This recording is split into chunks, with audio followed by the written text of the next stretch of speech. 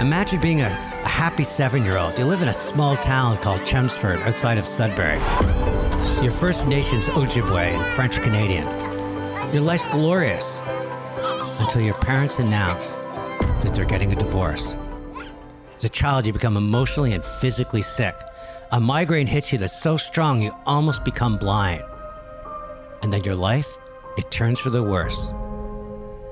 First, your dad remarries, and the stepmother resents you, and your biological mom ends up with a man who's bipolar and several times abuses her and even tries to kill her. And your role as a child has gone from skipping in fields to doing everything you can to keep her alive. I think I had just had enough at that point, and I was trying to do my best to fix the problem and save her.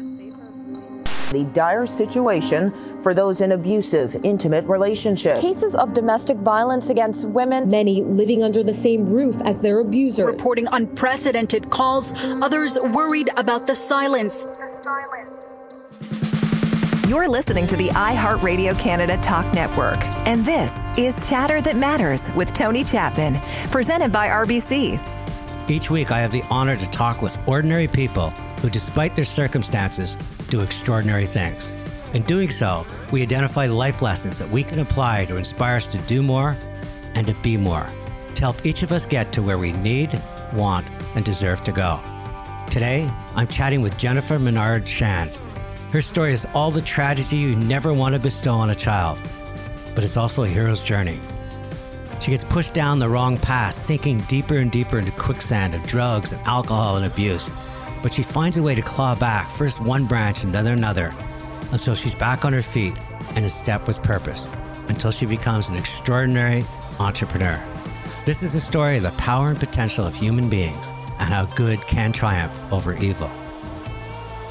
Jennifer, I had you on a podcast last year where you talked about your success as a small business owner. Today you're talking about you as a person, and in both cases, welcome to Chatter That Matters. Thank you, Tony. It's good to be back. So up until age 7, you describe your life as glorious. Take us back to that time and why things were so magical.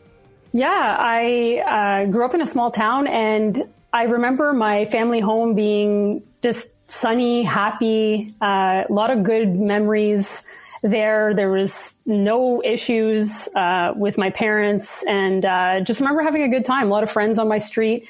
My dad used to I have memories of my dad loving to brush my hair and my mom driving me around her cool car. So it was a good time. It was just the three of us. So you're First Nations Ojibwe and French Canadian. Growing up, did you identify with one or another? I actually identified with being French first. I went to French Catholic schools. My dad is from Quebec, and so I identified with the French language and still speak it with him and his side of the family.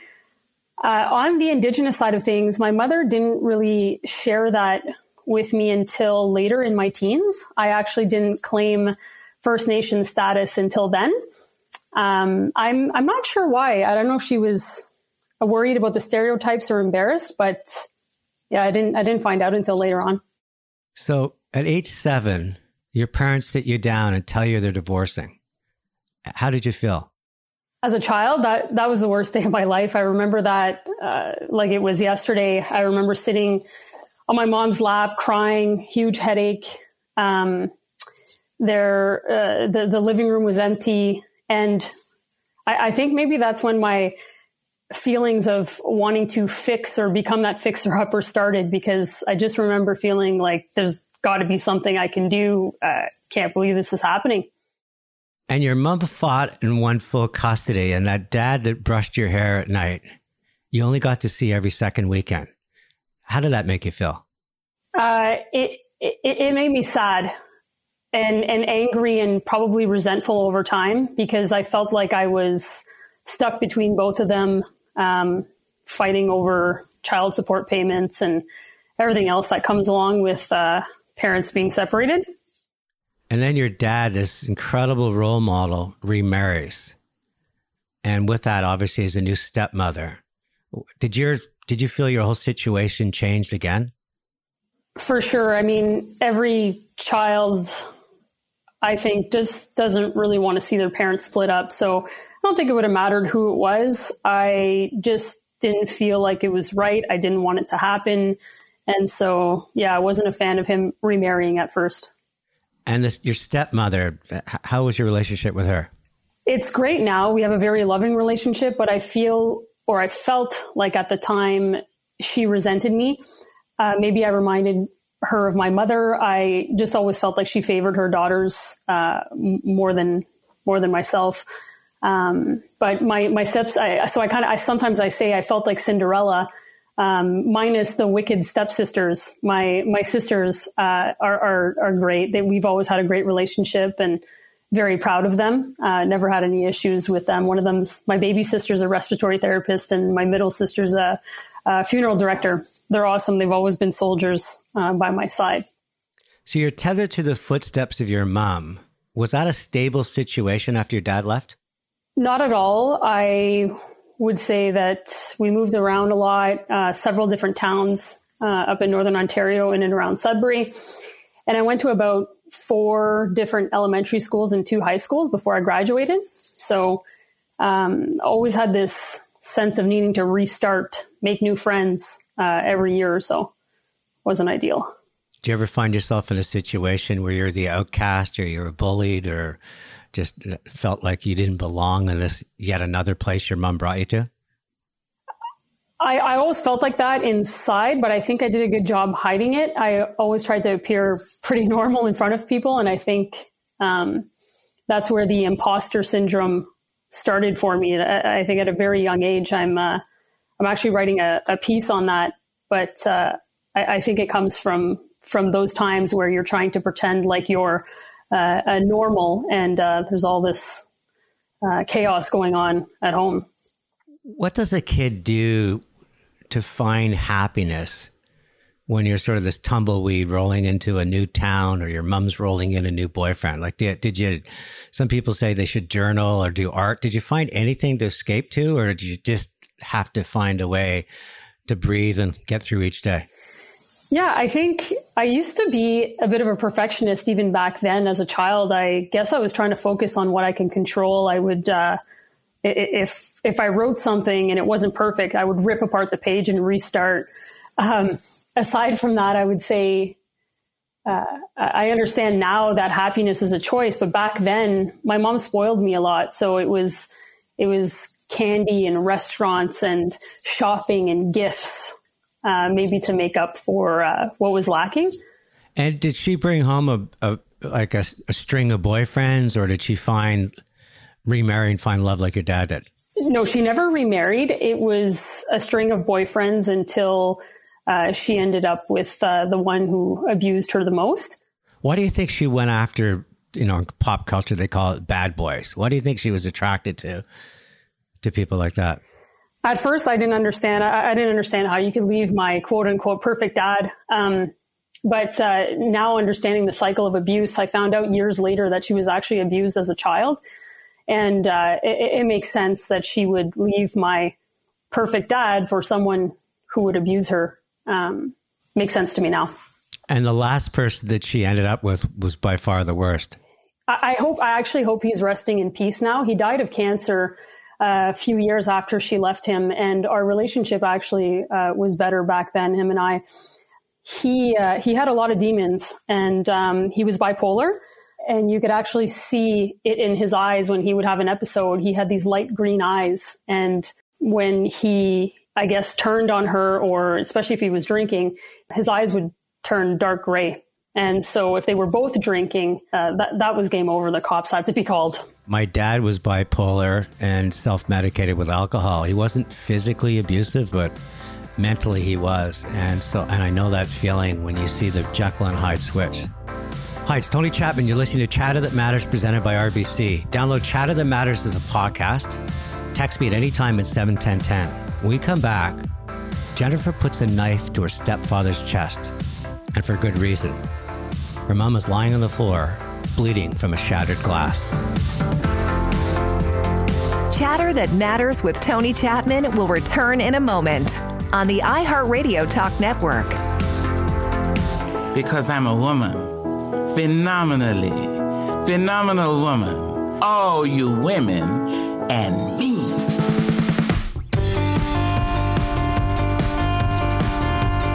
Each week, you can download the latest episode of Chatter That Matters as a podcast from your iHeartRadio Canada app. Now more with Tony Chapman.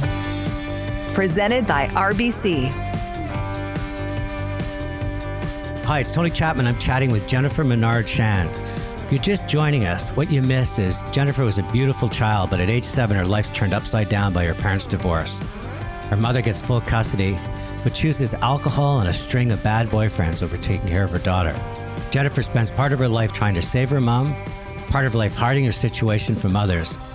But increasingly, Jennifer falls into her own quicksand filled with alcohol, drugs, and even witchcraft.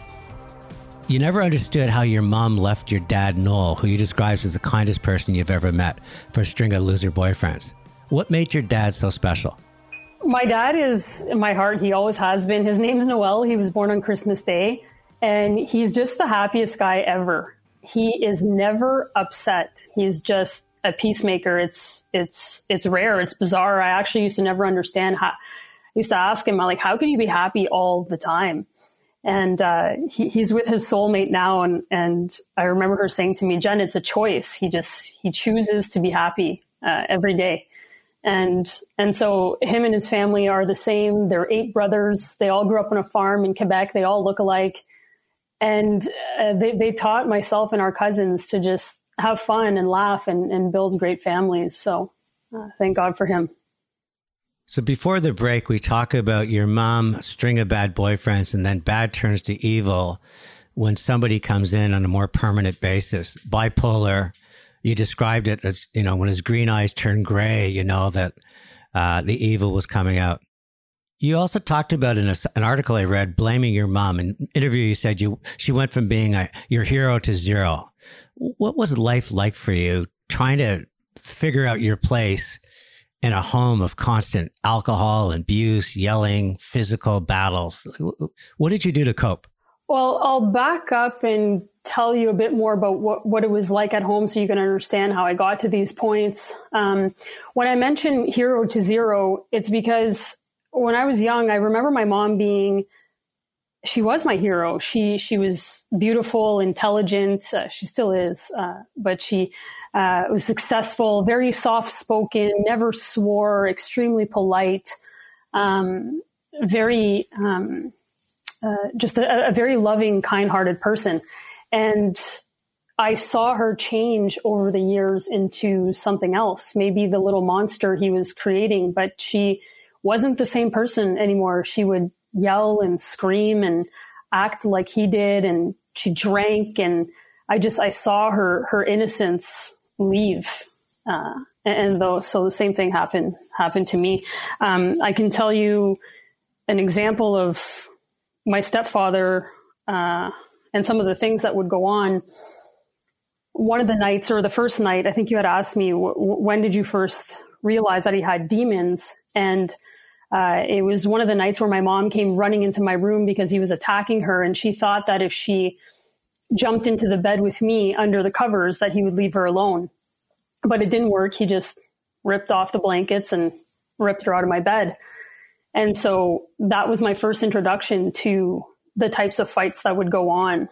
I'd be woken up a lot at 3 a.m. by screams, and I would do a variety of things to try and jump in and help out. Sometimes I would do nothing. Sometimes I would actually physically insert myself between the two of them. Sometimes they would actually wake me up and ask me to come downstairs and listen to their fight, and almost as a moderator, let them know who was right or wrong. And like I said, if they were both drinking, I either had to hide in a closet and try to call the police myself if my stepfather hadn't tapped the phones or ripped them out of the wall, because he used to do that. Or I had to run to the neighbors to ask them to use their phone. But that was a last resort. I mean, running to the neighbors was embarrassing. I still remember their face when they opened the door and I'm there at 3 a.m. begging them to use their phone. Like, the look of shock is just, I still remember that. And you're just a kid, because at age 13, you end up taking a knife because your mom's on the floor bleeding from a shattered glass. that took so much courage. I mean, that knife could have been turned against you. How did you ever find it upon yourself to step in front of a situation that severe? Yeah, it's a good question. I think I was changing as well. Being around that type of environment, having to deal with these types of things on a regular basis, I think I had just had enough at that point, and I was trying to do my best to fix the problem and save her. I was awoken by another screaming match, but this time I heard beer bottles smashing on the kitchen floor, and my mom was crying and screaming. And so I ran downstairs, and there she was, face down, crying, and he was over her. And I thought he was going to finish her off at that point. And when she lifted up her head, I saw the broken glass in her chest, and she was bleeding.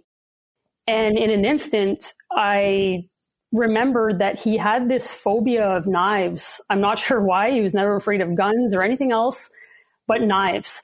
And my 13-year-old brain just looked over at the kitchen knives, grabbed the biggest one I could find. And in that moment, I mean, how did I have the courage? Probably, I wasn't even thinking. It was either I did this or she would die. So I was not, I didn't think twice about it. And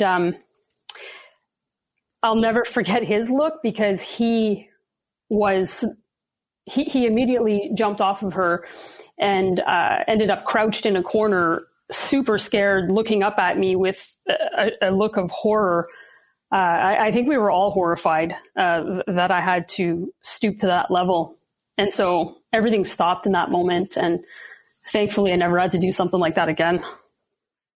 You talk about this sort of vicious cycle where, you know, things would get a little better, and then your mom would bribe you to lie in court about the situation. That must have compromised your value system. I mean, how did you feel one side having the money, knowing that you were in some ways condoning or accepting the situation? That was tough.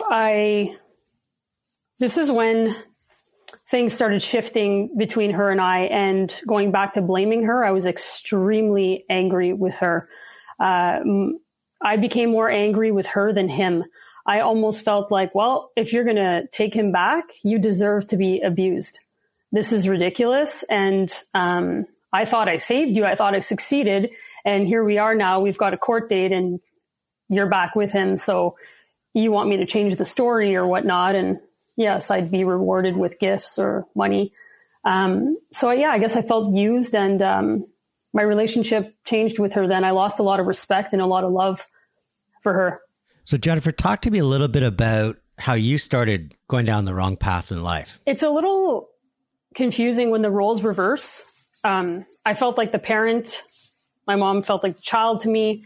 And so I was also alone a lot, and I would hang out with adults mainly. So I grew up pretty fast. I guess after I was, done with school and taking care of her or trying to save her, I would do whatever I needed to do to ease the pain or escape it, anything to do to distract me from the pain. That was anything from alcohol, drugs, hanging out with the wrong people, joyriding in stolen cars with friends. And yeah, the witchcraft piece, that's interesting. I watched a movie called The Craft way back when, where these witches were putting spells on people and they actually had power. It would work. And go figure, I started dabbling into that, maybe desperately trying to regain some sort of power or control within my situation. And have to say I had to do a lot of spiritual cleansing to close those dark doors, because that was just a really weird time. Hi, it's Tony Chapman. You can download this episode at chatterthatmatters.ca or wherever you get your podcast. So when we come back, Jennifer Menard-Chan decides on her own to move to Toronto. She's got renewed strength in who she is. And what happens next is a story that Hollywood couldn't script. It's a story about finding yourself, surrounding yourself with the right people, and ending up being an incredibly successful entrepreneur. Chatter That Matters with Tony Chapman will return in a moment on the iHeartRadio Talk Network. Hi, it's Tony Chapman, host of Chatter That Matters, presented by RBC. Women-led enterprises are key to Canada's economy, and RBC is helping to accelerate and grow these businesses, sponsoring the RBC Canadian Women Entrepreneur Awards, a celebration of impact and achievement, and SheEO, a radically generous community supporting women working on the world's to-do list. Women-led businesses and the economy matters to RBC. I was awoken by another screaming match, but this time I heard beer bottles smashing on the kitchen floor, and my mom was crying and screaming, and so I ran downstairs, and there she was, face down, crying, and he was over her, and I thought he was going to finish her off at that point. Chatter That Matters with Tony Chapman continues on the iHeartRadio Canada Talk Network, presented by RBC. Today I'm chatting with Jennifer Menard-Chan on Chatter That Matters. Jennifer's story is a hero's journey. If you're just tuning in, it was a young child, found herself in the most dire circumstances, an abusive stepfather, a mother who abandons her, but today she finds a life of faith, pursuit, and passion.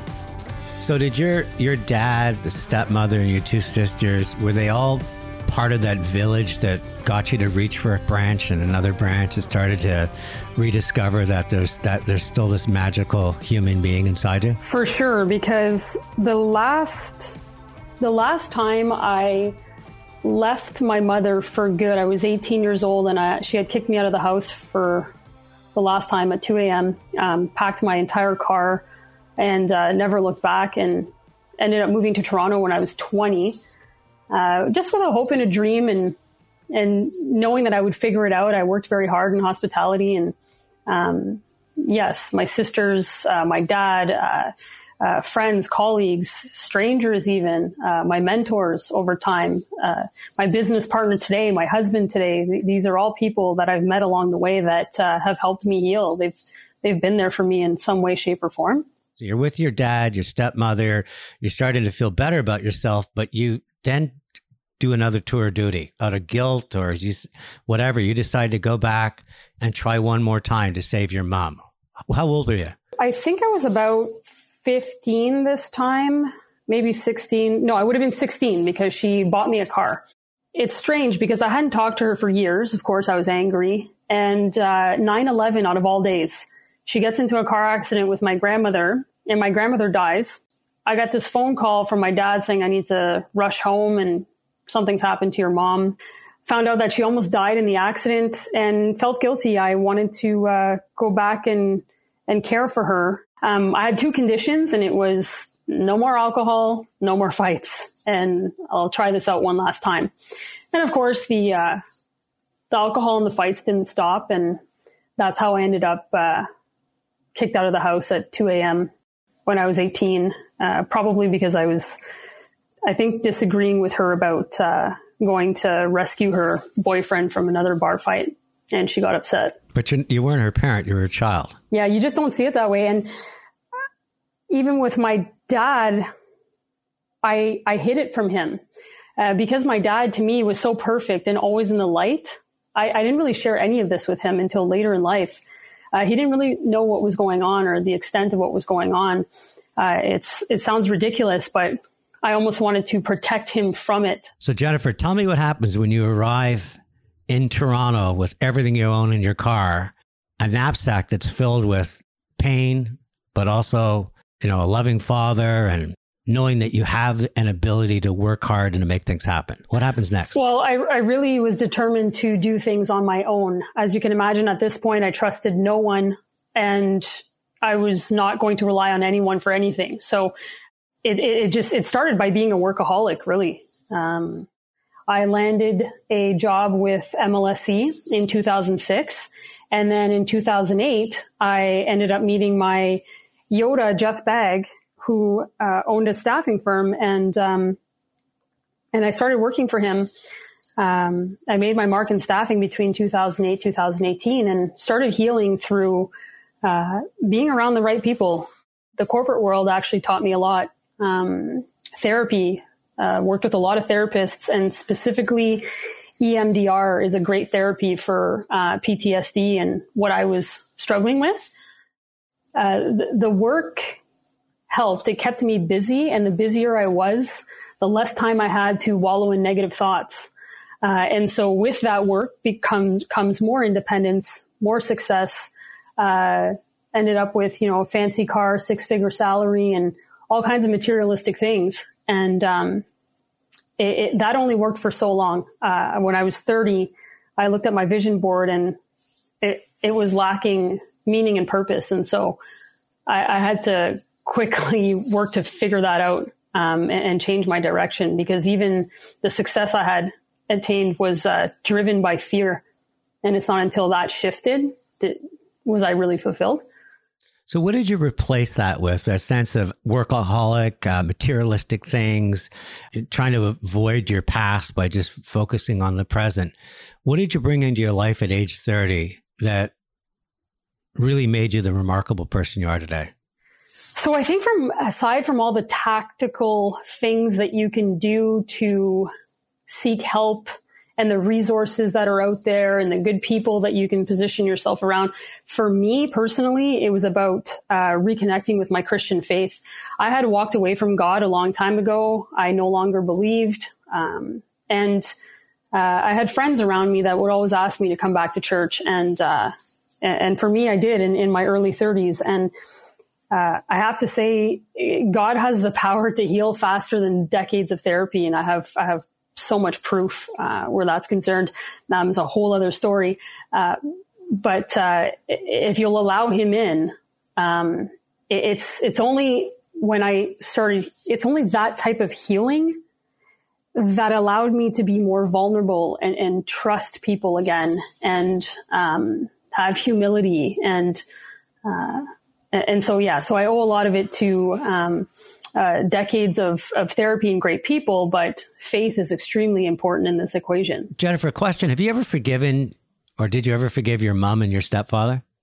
Oh yeah, 100%. They've both been forgiven, and I saw him before he passed. It was really sad. Some of his last words was just, enjoy your life and don't worry about me. Don't be afraid. I felt so sad that he was dying of cancer. It was just a sad situation. But it was a great last visit. I still remember him waving goodbye. And my mom, yes, she's been forgiven. Our relationship, I'm still working on. It's hard because people grow at different rates. So I'm still working on that, but I love her very much. Jennifer, you've become an incredible inspirational speaker with the life lessons that you've learned. Can you share a couple of them with us? If we were listening to you on stage, what are some of the lessons you'd be offering us? I have a kind of a top 10 these days, so I'll try to fly through maybe a couple of them. But I would say you're never alone. Seek help. Don't let anyone or anything steal your peace. Focus on gratitude and solutions, not problems. There's always a solution to the problem, as crazy as it can be. Lots of resources and help out there. Never, ever give up. That's something that my old mentor used to say. Recently, I was kind of surprised by this stat, but just enjoy the ride and try to figure out what's the next right move. You don't need to figure out everything overnight, but what's the next right move? Because I think we're only on this earth for an average of 30,000 days or so. That was eye-opening. And so how are you going to spend your time? And if people wanted to book you as a speaker or to learn more about the staffing that you provide for a wide range of events and situations, including how you helped, first responders in the COVID crisis, what's the best way to reach you? You can send an email to info@staffshop.ca and you'll be able to reach me there. You can find me on LinkedIn, Jennifer Menard Shand. Send me a note there. But I'd be happy to chat. And before I say goodbye, share with us the quote that you feel guides your life. Yes, I have many. I think this one is from C.S. Lewis, and it's, we can't go back and change the beginning, but we can start where we are and change the ending. Jennifer, I want to thank you for joining me again on Chatter That Matters. And each time we chat, my love and admiration for you grows. Thank you. I'm super grateful to be here and have some news. We are pregnant with our first child, and so due September 25th. And as you can imagine, I'm reading every book you can imagine to try to be the best parent I can be. So if anyone has any advice out there, feel free to contact me about that as well. Chatter That Matters with Tony Chapman continues on the iHeartRadio Canada Talk Network.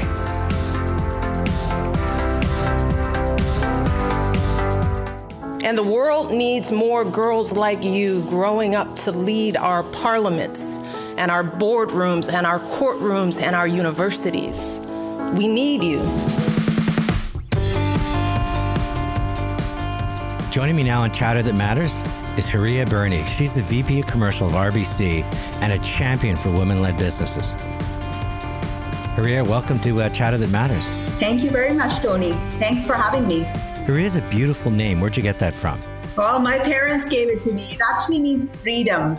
It's kind of an Arabic/Turkish. I don't even know where it's from, but it means freedom. Well, let's talk about freedom and choice.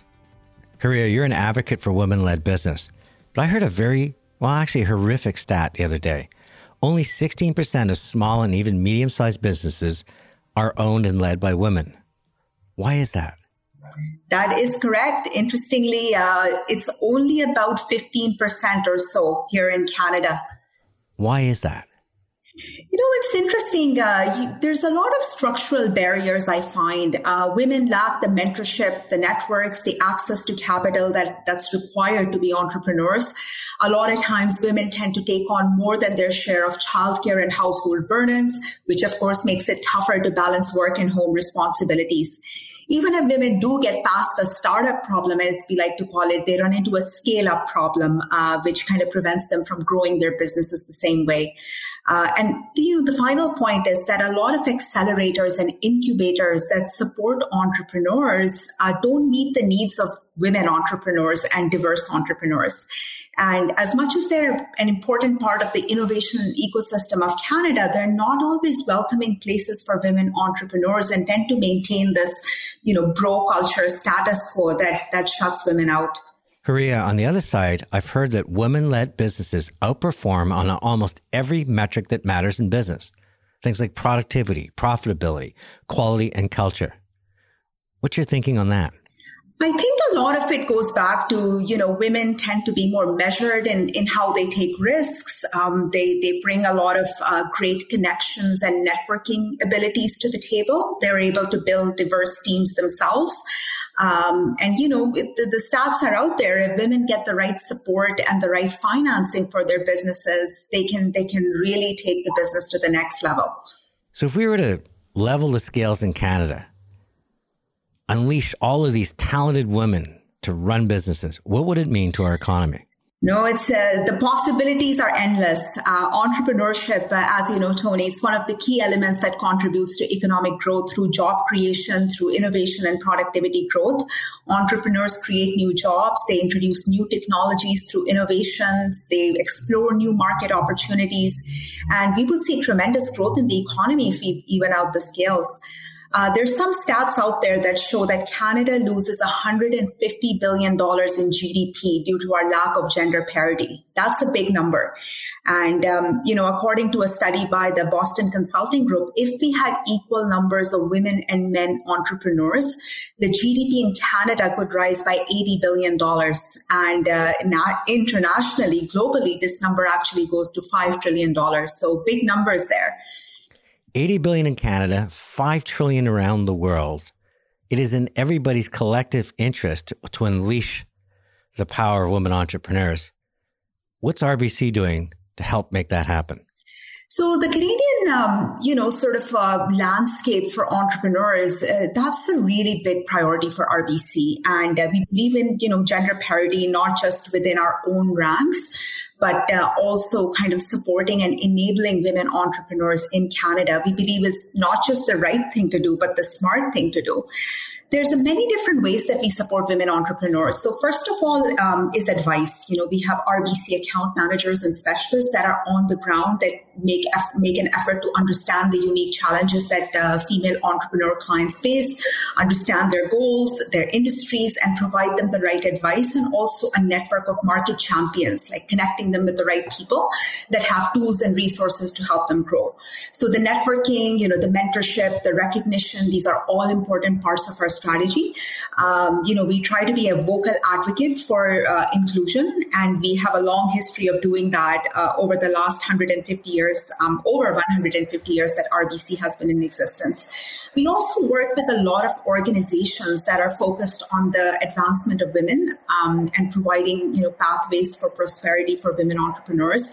This includes like the RBC Canadian Women Entrepreneur Awards. CEO is another organization we work with. And we also work with different government partners to help small businesses, and we've done that throughout the pandemic last year. And finally, RBC is a founding partner for the Equality Fund. And the Equality Fund is kind of a global initiative that basically has partnered up on a $300 million commitment from the government of Canada. So RBC has mobilized initial investments of $100 million to partner with the $300 million that the government of Canada has committed.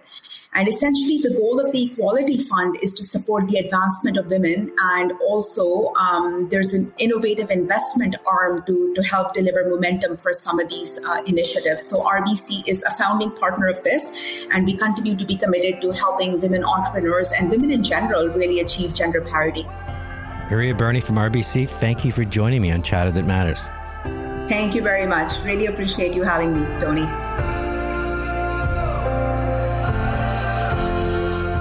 Chatter That Matters is a labor of love. Been doing it for over a year. Thanks to RBC, I get to share stories of ordinary people who do extraordinary things and grab their life lessons and inspire us to do more and to be more, to get us to where we all need, want, and deserve to go. If you're a fan, please click follow or subscribe wherever you get your podcasts, as it really matters in how we get ranked by Apple and Spotify. And next week, what a show. Dan Ariely and Kelly Peters are two of the leading thinkers on behavioral economics. What they study is how consumers think, feel, and behave, including why so many people are hesitating to get the vaccination. And Dan Ariely's life changed his course in a second as a teenager. He's caught in an explosion, and he wakes up in a burn ward, losing complete control of every decision that involves his life. And because of that, he spends his time trying to understand how we can all make better decisions of our lives. I'm Tony Chapman. This is Chatter That Matters. Let's chat soon.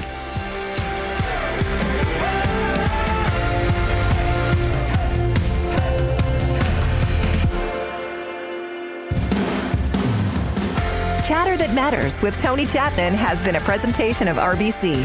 Fridays, join Tony Chapman for Chatter That Matters on the iHeartRadio Canada Talk Network.